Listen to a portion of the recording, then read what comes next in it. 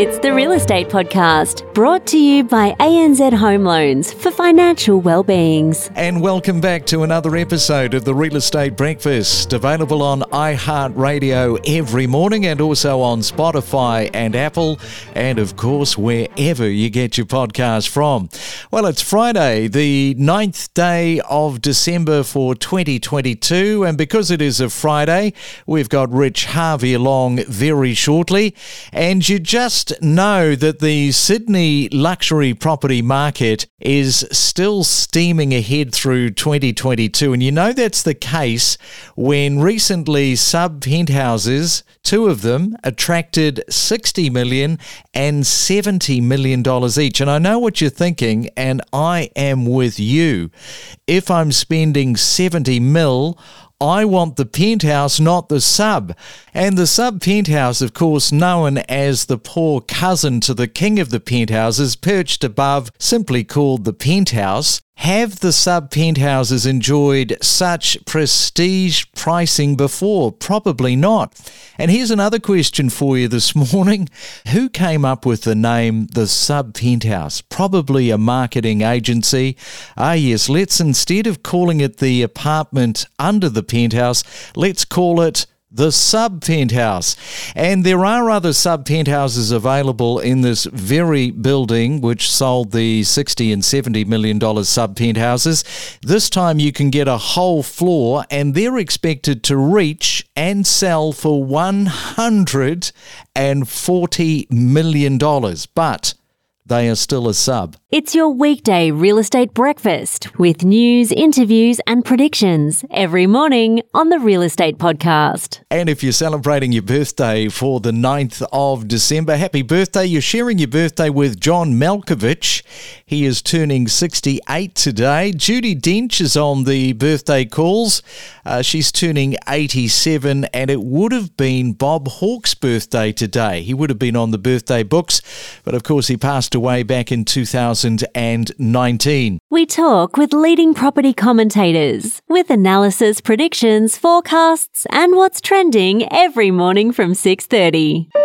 It's the Main Centre Forecast with PRD, selling smarter every day. All right, let's have a look at your weather forecast right around the country on this Friday morning. And I can tell you that cloud cover but dry conditions is the order of today.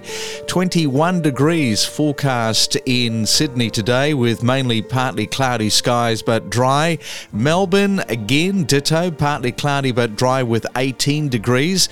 Brisbane, the same, partly cloudy with 27 degrees, and in Perth today also partly cloudy but dry conditions and your high of 24 degrees. We are just as addicted to property as you are. Every weekday morning from 6:30. Let's Talk Property, a podcast series with Rich Harvey. Well, we all saw what happened in 2020 and 2021. The FOMO effect fueled hot markets with frenzied activity and double-digit value gains right across most major centres. But 2022 has shown us if FOMO fuels, then fear of paying too much cools, which has resulted in buyers fleeing to the sidelines with a raft of bad news causing many of them to keep their powder dry and watch from a distance. But what are the facts surrounding this slowing market, and how can you take advantage as a buyer? Well, it's a Friday morning, so once again we're joined by Rich Harvey, CEO and founder of propertybuyer.com.au. And a very good morning to you, Rich. What do you think is keeping the buyers sitting on the sidelines at the moment? Morning, Craig. Well, there's no doubt the massive interest rate hikes that we've had, the fastest rises we've had in a decade, are keeping buyers on the sidelines. Buyers are being used to really cheap rates, but now the interest rates are starting to bite. And what that means is that people's borrowing capacity has been reduced. There's a lot of fear and uncertainty also in the economy and world events. You know, we've got the war going on in the Ukraine and Russia. You know, the share market's a bit volatile. There's threats of cyber attacks, a lot of bad news around. That tends to also fuel the people sitting on the sidelines.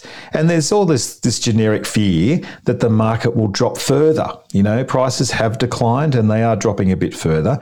And therefore, there's a fear of paying too much. You know, this new acronym we call FOPTIM. And everyone's asking, Rich, when is the bottom of the market going to come? So a recent CoreLogic report actually came out about a month or so ago looking at market peaks and troughs. And it had some telling information. And they analysed the data over the last 40 years. And they said that it basically takes for markets to reach their low point can range from 1 month to 8.5 months. So that's not very long. That's not years. To go from the peak of the market to the bottom of the market is less than a year. And conversely, the period that it takes for a market to recover from the bottom of the market to where it was back to where the peak of the market was can be between 9 months to 3 years. Our property prices turn down pretty quickly. It's a pretty short, sharp drop. And then we tend to have a longer, more sustained upswing. There's a window of opportunity in which you can act, and it's a fairly short window. And most people miss it because they don't realise they're in it and they don't realise how things are swinging. With the window, we should look at the interest rates because they have dramatically risen this year. It is getting more difficult to qualify for a loan. So the question is just how difficult is that at the moment, do you think, for qualifying for a loan? Well, it's definitely harder. I mean, I've just been to go and get refinanced and get a loan for another property as well. It's definitely harder. So my capacity has gone down. Doesn't matter what income you're earning, whether it's high, medium or low. And most people's borrowing capacity is probably down by about 20 to 22% compared to a year ago. But the message here, Craig, it's not impossible to get a loan. You still can get a loan. And I think people just shy away thinking, oh, interest rates are too high, I won't bother. Well, go and talk to a broker. We can recommend some fantastic finance brokers that can help you get a loan and jump through the hoops. Another thing, Craig, it's don't just focus on the rate that you're paying. Focus on how much you can actually borrow. Because if you can borrow a little bit more money, that enables you to get a better quality property, and perhaps you get it at a higher discount, it doesn't matter that you're paying 0.2% more because you can borrow more money. It's really about using your equity and using leverage safely. You've really got to work the system or milk the system the right way. You're not trying to cut corners here, but when you understand how finance and banking systems work, you can really, really use that to your advantage. So it's really important to get your finance approval, and that means you can be ready to jump on a great deal when it comes your way. And particularly in these slower markets, which is our topic today, we've got to find those sellers who are much more motivated to buy. And if you can, present yourself as a fully qualified purchaser, and then you're going to be dealing with an agent that's going to be much more interested to deal with you than someone says, oh yeah, I've got to go and put my application in and, 4 or 5 weeks later, you might have it. So it's really important that you're good to go and you've got that loan set up and ready to execute. Yeah, you need to have it all ready to go for execution, that is for sure. Now, over such a long period of time talking with you, Rich, one of the things that you constantly say is going against the herd. And I believe that Warren Buffett has a great saying with relation to that. So are you seeing any evidence of buyers doing exactly that, going against the herd? So yes, we are absolutely seeing strong evidence of counter-cyclical investors. We wish we had more clients that had the same philosophy and viewpoint, and we're helping a lot of those clients really adopt that approach. And I'm doing it myself. I've bought 3 properties this year, and really looking to ramp that up again in the new year as well, once we get some refinance done. So the key is that if you're just a passive investor or a non-active investor, you'll be sitting on the sidelines waiting for prices to fall further, and you could actually miss that window of opportunity that I just mentioned.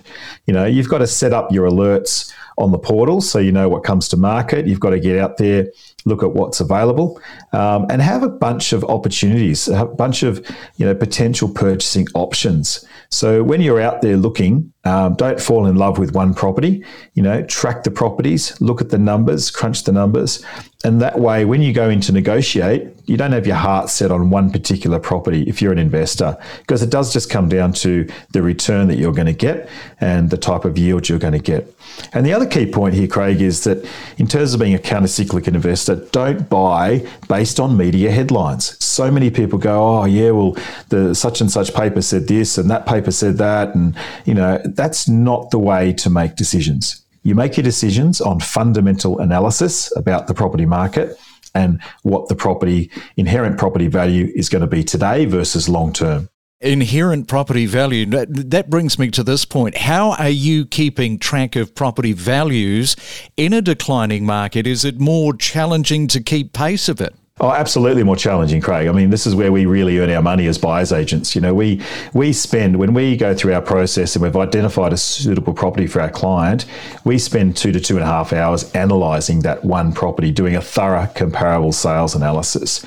And we'll look at the floor plan, the location, the square meterage, the construction cost, the slope, the aspect, and compare whether it's similar, superior, or comparable to the subject property. So it's really, I say, know thy numbers. You know, you've got to take an unemotional, analytical kind of approach to monitoring the market. I mean, we track auction results every week. We're looking at, I read the entire auction results, 600 results, whatever. And I might seem a bit crazy reading through them all, but I just love to keep an eye on what happens. We attend, all of my team, locally based, we attend auctions. Even if we don't have a client, we'll go along and have a look at the auctions and see what the mood of the room is, or the room of the atmosphere is like. It's interesting, the asking prices are declining. If you look at what they call vendor discounting rate that CoreLogic track, during the boom, it was probably down to about 2.5% to 3%. It's now blown out to around 5%. So I think early next year, you'll probably see it rise to a maximum of around a 6 to maybe 7% discount factor. The key here, how do you keep track? You've just got to be monitoring that market and make sure you're writing down and tracking those values on a weekly basis.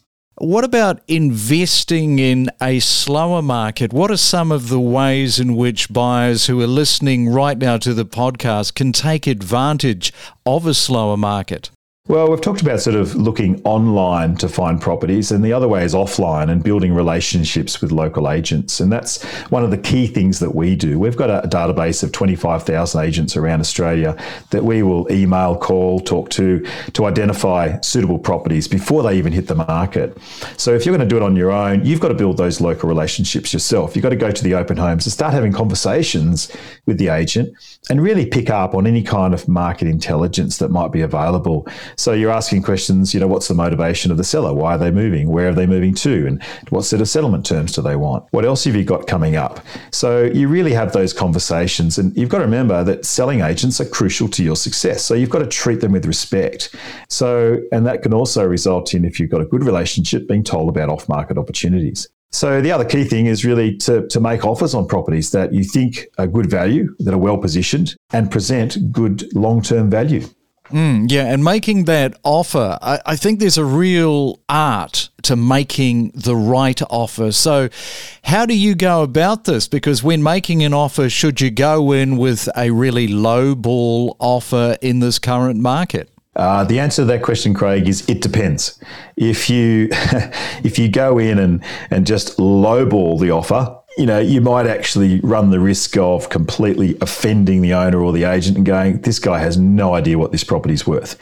Look, I'm pretty bullish and I go in pretty hard for my clients. I say to my clients, use me as the battering ram, right? I'll go in hard and fast. But there's a point at which you can go in too low and a point which you don't go in low enough. And it's really having a bit of science behind that. There's art and science. So again, asking those questions, have they bought elsewhere? How long's the property been on the market? Finding out how to frame the offer. Don't just make a verbal offer, make the offer in writing. There's a couple of things in terms of the timing of your offer too. If you put your offer in, within 1 minute of being in the property, the agent knows that you are definitely interested. Often if it's a 3 to 4 week auction campaign, I wait till after the second open home, in that between the second and third week, I find is a bit of a sweet spot. And then if there really aren't any other potential buyers around, the agent might be actually keen to do a pre-auction deal. But if that agent's got 3 or 4 genuine buyers running on the property, then they're going to run it to auction. But sometimes we've found lately that some of the buyers are a bit shaky. They're kind of saying they're going to come to auction and not going to go to auction. So it's all about giving the agent and the owner certainty with your offer, not being too aggressive so your offer backfires, but being frugal enough and just increasing your offer by just enough to show that you're genuinely interested and want to buy that purchase, want to purchase that property. It's all about the balance, I guess, at the end of the day. Rich Harvey, a ton of great information once again. I'll let you go and catch you back next week right here on the Real Estate Breakfast. Thank you so much, Craig. Look forward to it. Have a great weekend. We connect you to the best real estate information across Australia. The Real Estate Podcast.